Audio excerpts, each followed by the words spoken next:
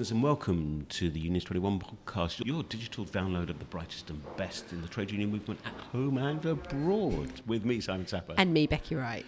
Listeners, we're talking industrial strategy today. You might think we talk about industrial strategy a lot, but we're doing it with good cause, because coming up on this episode we have Andy Haldane, who in his day job is the chief economist of the Bank of England. So look, I was super glad he didn't want to start talking about economics, because as we all know, that is something my brain cannot cope with. Well, he invited us into his lair in the middle of the Bank of England. It was pretty impressive. Which was pretty impressive. But he was speaking to us as chair of the government's Industrial Strategy Council, charged with overseeing how the industrial strategy is implemented. But before that, Becky, you've been on your travels again, haven't you? Make it sound like I go away all the time. I was very nicely invited back to Sweden to talk to the TCO Congress on unions in transformation and the work we do at Unions 21, and also bring together some colleagues from across Europe to talk about the work they've been doing. And it was, I'm still digesting it. I'm still trying to think about what I feel like I've learned and what I think is a really good lessons for UK unions. But I have to say, I think it was something like 60 delegates over a day and a half, including a hustings at full EU MEPs. Hardly a hotbed of participatory democracy. Well, I mean, I don't know how they do it, really. I know that there's a lot of work that goes on, like all congresses, to get people to a certain point. But what it got me coming away from thinking is, what is democracy within a union in the 21st century, and what works? And when you're used to broadcasting your voice on like social media platforms, and you're used to being the loudest voice in the room or not, or whatever, what does that look like? And also the fact that sometimes the loudest voices aren't always the majority voices. But also, it occurs to me, what level of engagement, what's the process that enables you to get the buy-in from an operational perspective from all the stakeholders, so that you can have a constructive strategic discussion with a relatively few number of people? Well, we'll have to find out. But I am interested, listeners, to hear about your experiences in your union of democracy and how decisions are made and what you think works well. Or if you're part of a group that isn't in a union and you have some kind of democratic structure, let me know what you do and how it works. Please email us your experiences of the best of democracy as it applies in your organisation, info@unions21.org.uk. Yeah. But now our special guest for this episode, Andy Haldane, and we started off by asking him exactly what being chair of the Industrial Strategy Council involves. Well, the strategy itself, as you probably know, sets out the government's plans. There are lots of them, lots of moving parts to the government's industrial strategy, which I think is good, around promoting investment and innovation and infrastructure and doing so all around the country. So I think a lot of the kind of vital ingredients are there. What we have lacked here in the UK over the years, certainly since the Second World War, is not industrial strategies per se, but the ability to implement them, to follow through on them. What they've lacked is longevity. I think the Institute for Government have counted maybe 20 identifiably industrial strategies that various governments of various hues have put in place since the Second World War, which is telling you really that none of them have lasted. Yeah, none of them have stuck. Yes. I mean, and in some ways that is guaranteeing failure, because the one thing we know about those sets of policies, improving innovation, improving investment, improving skills, improving infrastructure, is it takes a long time. You just stick at it. And that's really where the role of this Industrial Strategy Council comes in, because it is meant to be helping ensure that successive governments, stick to their knitting. They do what they've said they were going to do, and that we assess the consequences of them doing what they said they're going to do, with the hope then that industrial strategy has the same continuity, has the same consistency, has the same comprehensiveness as we see of the other arms of public policy, like monetary policy, my day job, and fiscal policy is set by the government. So that is really the aim of the council, to act as the conscience of government when it comes to structural policies. to ensure they are delivered on consistently over time. So it's not about advising, it's about not enforcement, but it's being that conscious. It's like you said, you did. Exactly. So it's evaluating, not advising. So we were very clearly not put on earth to come up with whizzy schemes and say, oh, government, try this. Our job is to take what government has said it will do, which is a pretty, if you've read the document, you'll 200 pages, there's lots of stuff in there. Have you done what you've said? Yeah. Because if you haven't, then that's not a strategy, really. And has it had an impact? We are evaluators of impact. We are in the game of figuring out what has worked. And as importantly, and this is crucial for politicians, Of course. what has not. Right, Absolutely. And for those things that have, the implication is do some more of that. For those things that haven't, no problem, just do a bit less of it. Yeah. The industrial strategy document itself was conspicuously lightweight, almost to the point of invisibility, when it came to unions and the importance of collective voice.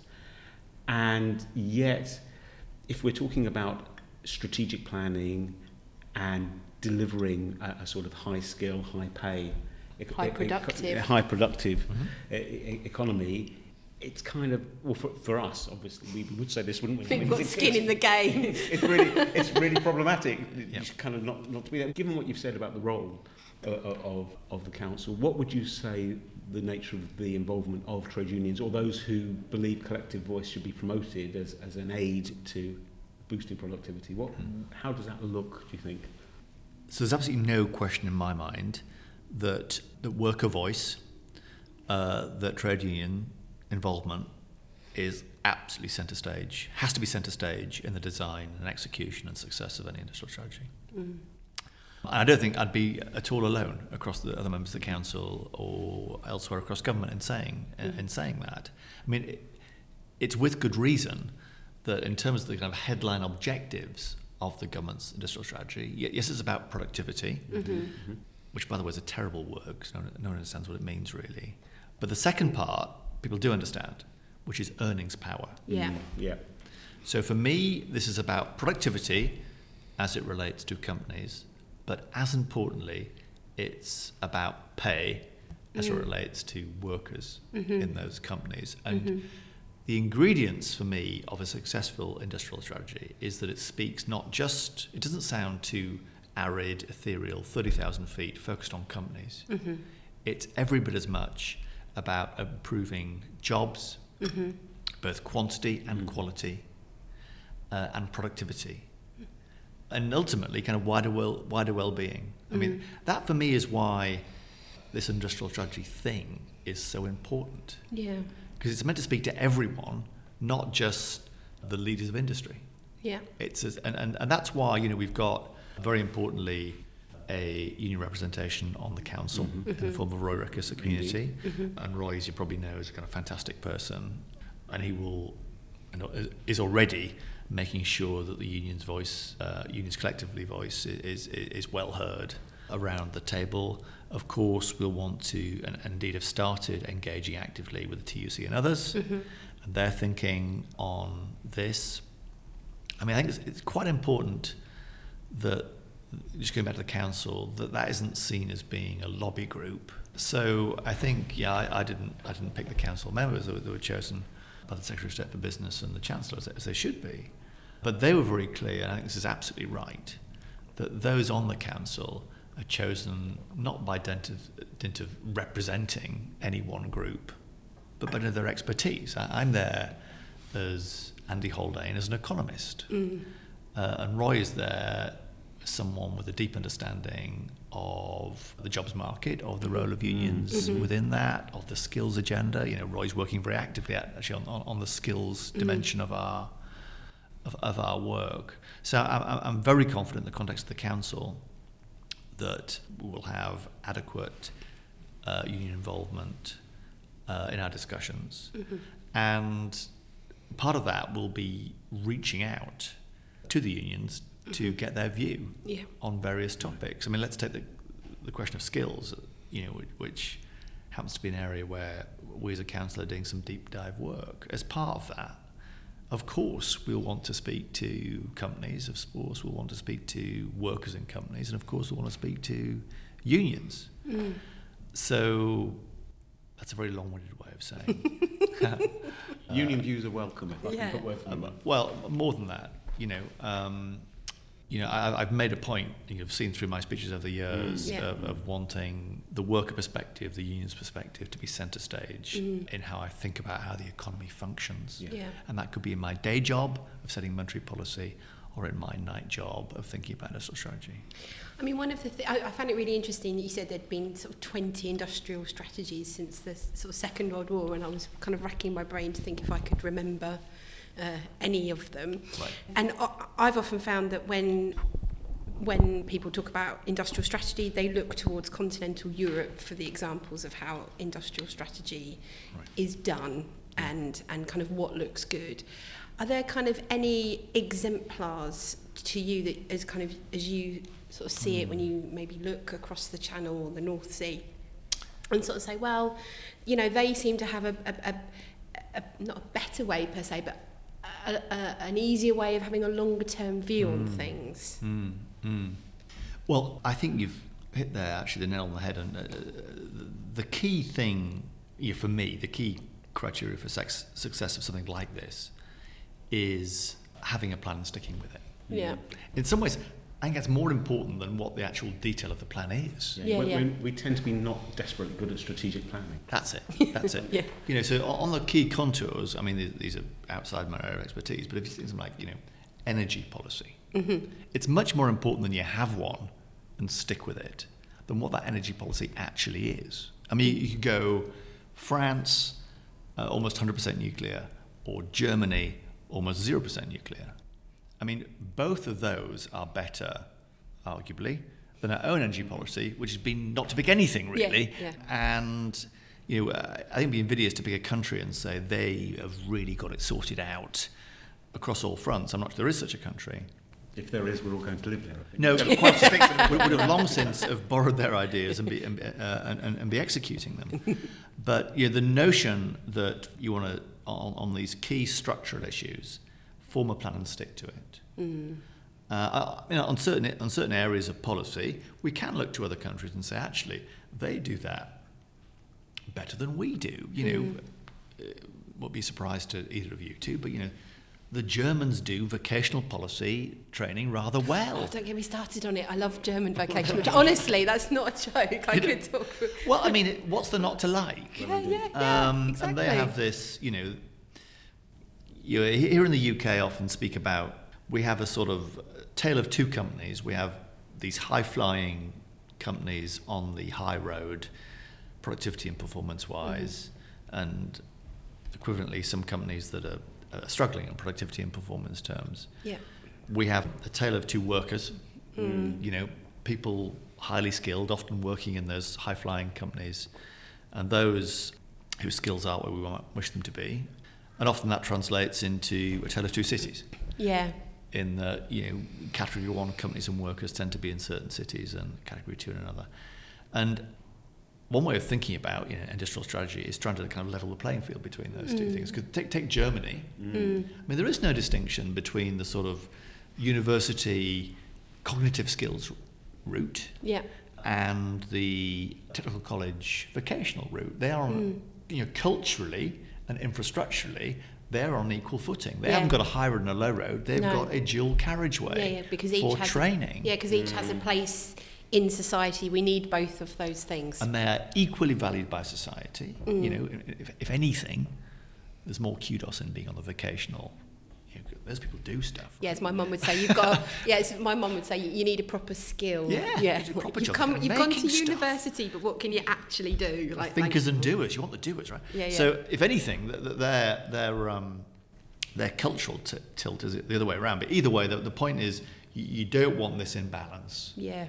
When it comes to, say, training. Now, in truth, the government, and I think there'd be cross-party consensus now that our vocational educational system is not where we wish it to be, that FE's taken some big hits over the past few years, and that needs turning around. And we're seeing that starting to happen now, and I think that would be good in putting these career routes on a more even footing. So I'm not going to pick a country and say we want to be like them, but I think we can look at structures or markets and say we want a bit more like that. Yeah, because of course, there are a whole series of things in the basket when one looks at what makes a successful training policy. And I wondered, with so much of the UK economy accounted for by small and micro businesses, I wondered if there are any emerging views about how that sort of skills improvement is going to be delivered and what structures are necessary for it to be delivered. Yeah. Well, I think part of the answer does lie in, to the extent that higher education is where the money has gone, and that's seen massive growth, and further education, the money has been subtracted from, and we've seen them diminish in scale. So some re-leveling of that playing field would certainly help. But a lot of this, I think, could happen in-house by a greater sharing of experience across firms of what works and what doesn't work. So I've been quite taken, as have others, by the work, for example, of Charlie Mayfield's work, former chairman of John Lewis Partnership. He set up this productivity leadership group several years ago now, and that's now kind of spawned a new organisation, a new movement called Be the Business.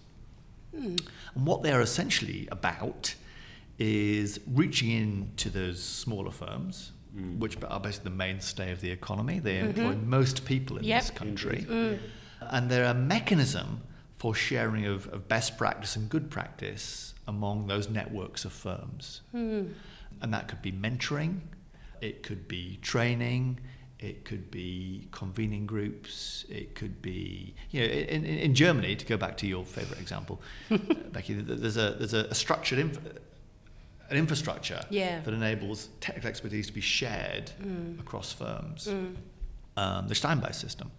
And you might think about whether Be the Business is a fledgling form of that. Because this need not be sending people off to university or college for several years. It can be on the job, and it could be no more and no less than the sharing of good practice about what has worked in my business. I'm always struck when I go around the country, and I spend a lot of my time around the country talking to businesses and visiting businesses about how you can travel really small distances geographically and see startling differences in business practice. Oh, yes. I often ask myself the question, I don't know, I'll go to a region, I'll go to the southwest, and I'll visit a cider making company. There's a real example, as it turns out, and they're terrific. They're performing really well. They've invested in robots. They haven't sacked their workers. They've retrained their workers from driving forklift trucks to operating robots.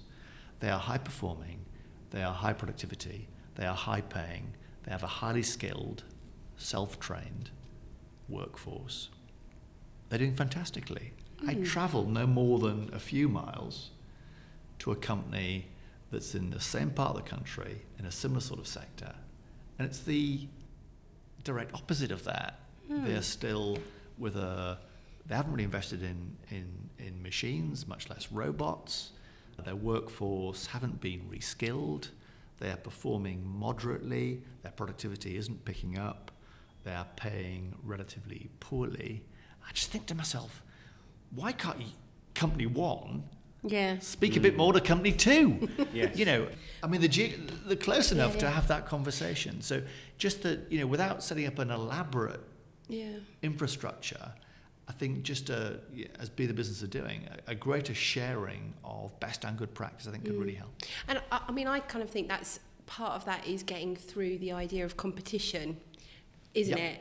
People not wanting to share because they see others as the competition, as opposed to, in this particular area, in this particular sector, we want to be the best and we need to be the best, and if we can get everybody up, we all do very well. And you mentioned robots, Andy, so I thought it would be wrong of me not to say the robots are coming, will be taken over by our overlords. If so, welcome our technological overlords.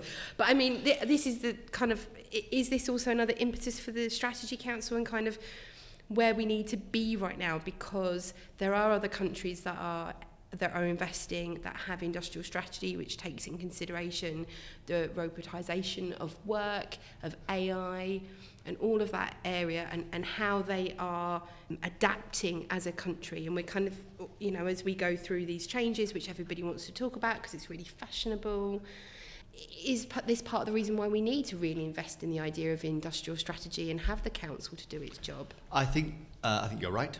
I think even if we weren't on the sort of cusp of a fourth industrial revolution with AI and robots and all the rest of it, you still want one. It's been a gap that we haven't had one, that is stuck, that is arguably may well have cost us dear. I mean, there's a reason, I think, why levels of productivity in this country are, 10, 15, 20, maybe 25%.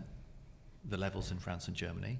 That's not all just down to not having industrial strategy, but I think it's played a part in that. So strategy beats no strategy, I'd say, but particularly so if others have got one that are looking to harness the benefits of this cresting wave of automation and AI and robots and all the rest of it. I mean, the truth is, whisper it quietly, actually whisper it far too quietly in this country. We do certain things in this country fantastically well. I mean, we don't like to brag about it, but actually we have some fantastic companies and some fantastically skilled workers in those companies, where we genuinely kind of rule the waves on in some areas. Actually, AI is one of them, as it turns out. The irony, maybe. We do that very well, and you could list, our universities are world leading, and they're increasingly spawning high growth, high value, high skilled companies and jobs. And terrific that they are. We need to find a way of sprinkling more of that fairy dust across the whole of industry, the whole of the workforce, and the whole of the country. Do you think that one way of doing that might be, he said in a leading sort of way, sort of wage-led increases in productivity? You could make the argument that actually investment decisions are predicated on what is cheapest rather than what will give greatest return, and actually labour is much cheaper than plant and more flexible in many ways. And actually, if there was a higher pay floor, there would be a different set of equations that were going through the minds of decision makers. It wouldn't. I'm not saying it would be a panacea, but it has a contribution to make potentially. Yeah. Well, I would say this. I may not be able to answer your question fully, but something that I think definitely goes in the right direction. So another way of framing your question would be, do you need productivity before you get pay rises, or can you use pay rises as a conduit of productivity? Yeah, that's a fair approximation. I suspect that both channels might operate. I mean, certainly it's the case that lasting increases in productivity definitely spawn pay rises.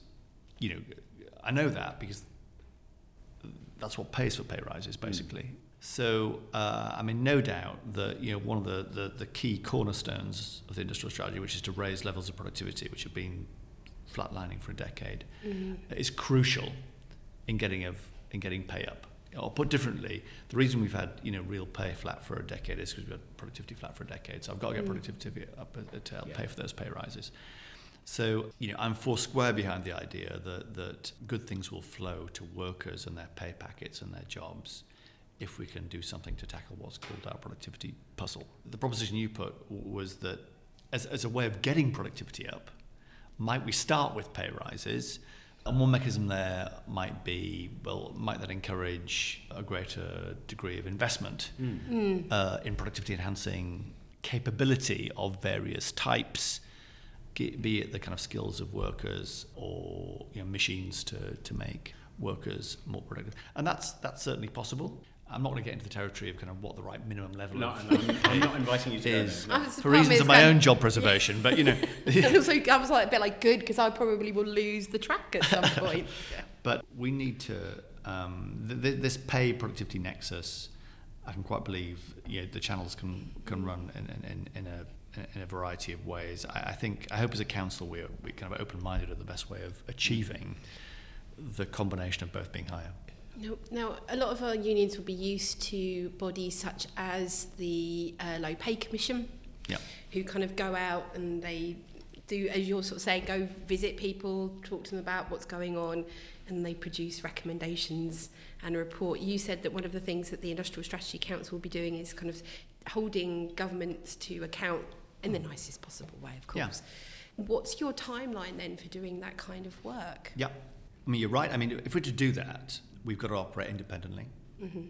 As it turns out, I've got quite a lot of personal experience of acting independently of government. I mean, that's what the Bank of England is for a living, so I know what that feels like. And sometimes, as there should be, there's a degree of grit in the oyster. There needs to be. Mm-hmm. You've got to give people tough messages sometimes. Mm-hmm. That this has worked is a good news story, but occasionally it's going to be this hasn't worked, and that's a less good news story. Mm-hmm. And absolutely, as a council, we need to be rigorous and independent. There's no point in being a cheerleader. Government doesn't need a cheerleader. It needs an arm's length evaluator, and that's what we're going to be. In terms of how we do that, all that we do will be made public and transparent. That's one of the mechanisms through which we keep government on the path of righteousness. We will issue an annual report. The first of those will probably be at the end of this year. Right. Mm-hmm. We will intersperse that, though. That will be our kind of comprehensive, once-a-year, state of the nation type piece. Not to big it up too much. With a big, massive television. Regretting that line now. But we'll intersperse it with kind of more set-piece, deeper dives on particular issues. So let me give you an example. One element of the government strategy that's made quite a bit of headway actually the past few years is writing these so-called sector deals, which is a sort of partnership between government and an industry to stimulate investment. We've got, 10 of those sector deals now. We'll do a piece of work that looks at those. What sectors have been covered? As importantly, what sectors have not been covered? Yeah, I was going to say, it's not just what's being covered, isn't it? And we've talked to an awful lot of people that have sort of gone, we would quite like this sector. Health and social care. Well, we will take a look at, who's been in, who hasn't been in so far, the criteria that were used for bringing these about. Yep. Are some industries, some sectors more amenable to these sorts of things than others? Mm-hmm. I don't know the answer to that question. And then the obvious other questions are, what benefits have they brought? And we'll do so, rigorously and quantitatively. I'm a nerdy sort of bloke, so we'll do something, suitably nerdy, and then we'll put that in play, to government and publicly as a contribution towards the debate, as a way of making this industrial strategy as effective as possible. We're not there to criticise, we're there to try and improve what's being done. That's an important difference. That's crucial. Otherwise, what's the point? We're not the press throwing stones at politicians. We're there to improve policy. And I'm a great believer. I would say this, wouldn't I? But I'm a great believer in the power of evidence and analysis. Absolutely. You could say that there's a bit of a dearth of evidence-based policy making at some point in some places. Hashtag fake news. Anyway. And especially in this area, it's tough to evaluate because these policies take time to have an impact. Yeah. So in a way, the day job, monetary policy, is a bit easier because the impact shows up fairly quickly. Whereas if you're rebuilding infrastructure or a skills agenda or even creating a sector deal, it may be years before you really see the full fruits of it. You've got to have a strong level of buy-in in order to sustain the project through the fact that you don't get an immediate return. That's it. Yeah. That's exactly it. That's what makes it hard, of course. And that's why we've had 20 strategies, because people are saying, well, you've done it, nothing's happened. Yeah. Well, of course nothing's happened. It's only been half an hour. Relatively speaking. Yeah, that's true. And we have to change that kind of political culture, I think, almost, or kind of general culture of sort of basically embedding it. Because I think that's the thing that other countries have a bit more than us, is that culture of embedding the industrial strategy and kind of seeing it through, and that will be the challenge, won't it? That'll definitely be the challenge, and that's a key one. And another key one, I think, speaks precisely to where you started, is that the industrial strategy is meant to be for everyone. It's not just about making companies more efficient. It's about better work for a greater number of people with higher levels of pay, higher levels of satisfaction, and higher levels of skills. I think you've had Matthew Taylor on the show. Yeah. So Matthew's a member of the council, obviously kind of fantastic person. One strand of our work is going to look at not just the quantity of work, but the quality of it, picking up his review. So we've got research going on that, which Matthew is helping lead. which is asking the question, do those quality of work metrics map into higher productivity in the workplace? And if so, those are just the sort of things that we should be monitoring as a council as a metric for success of the strategy. Yeah, I mean, it's a question of defining the metric, isn't it? I mean, there's a lot of literature that seeks to demonstrate a correlation between a sense of worker disempowerment and low levels of productivity. But if one's going to hang one's hat on a particular measure, it's got to choose with great care. No, I completely agree. And like I say, as we're all nerds here today, we'll do our best to get the causality straight on this. And it's a generally open question. This good work's been done on a very important issue about implications of the changing world of work, changing quality of work, and how it bears upon issues of productivity and pay. I think let's try and bottom that as best we can. And is that where Matthew? I mean, there's a large chunk of Matthew Taylor's review that he submitted to the Prime Minister, getting on 2 years ago now, about improving information and consultation with employees standards, and he's returned to that theme in some papers he's published recently. Is it in that part of the council's work that those views are going to be discussed and thrashed out? So it's certainly that set of issues, or those dimensions of quality of work, and a few more besides. It is speaking issues of employee engagement and standards and all that. So the follow-up piece of work he did on kind of metrics of quality of work, we're sort of picking up that, or he, under the auspices of the council, we're picking that up and asking the question, what does that buy you? I mean, those things are worth doing anyway, right? But the question is, do they buy you something on top of that in terms of improved performance in the workplace? I mean, in some ways that would be the sort of cherry on the top, really. Yes. Well, and as we go to the cherry on top, yes, that feels like a good time to stop. This is always me. Let's finish on the positives, everyone, and let's carry on. Finish with cake. Really importantly, let's finish with cake. Andy, thank you so much for spending time and giving such clear and sort of candid answers to our probing questions. Thanks, Andy. Becky, Simon, thank you. Great speaking to you both. Thank you. Well, wasn't that interesting? That was interesting, wasn't it? I mean, I think there's a challenge. I thought it was very challenging because actually the industrial strategy is a flawed benchmark, isn't it? It doesn't talk about collective voice, it doesn't talk about unions. And yet yet we've got Andy, who's in charge of the Industrial Strategy Council, saying absolutely I need to talk about collective voice. Absolutely unions are part of the solution. You can't have a good solution without effective collective voice. And I think that's positive. I mean, look, I think that he's the chair of the council, which is about holding the government to account over the industrial strategy. Would I like them to have a bit more of a ability to advise and influence that strategy? Yeah, I think I would. I think there is a lot to be said for maybe also it not being so implementation of strategy not being so entrenched by the government of the day. Saying that, the thing that really struck me was we've had apparently 20 industrial strategy documents and none of them have stuck. So I think we need to get into the habit of having an industrial strategy and talking about it and knowing what that should look like, and then getting it implemented. And if the council is the first step to that, then let's see how that works. Would I like more unions on the council? Yes, I would.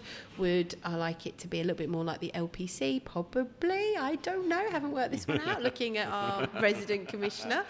I don't know, right? But I thought it was really good that he was very open with us as much as he could be.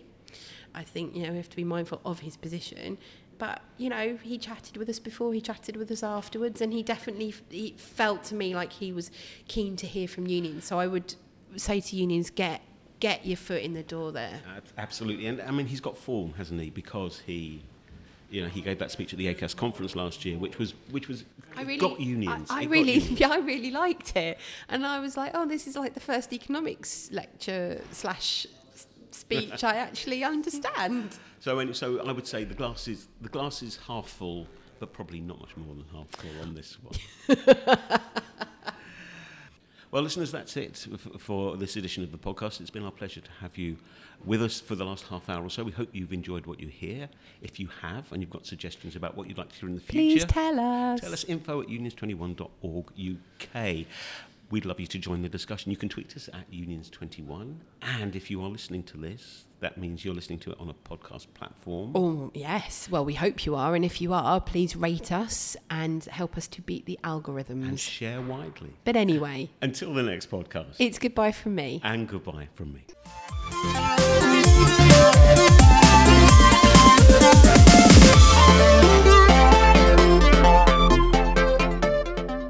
The Unions 21 podcast was presented by Becky Wright and Simon Sapper. It was a Makes You Think production.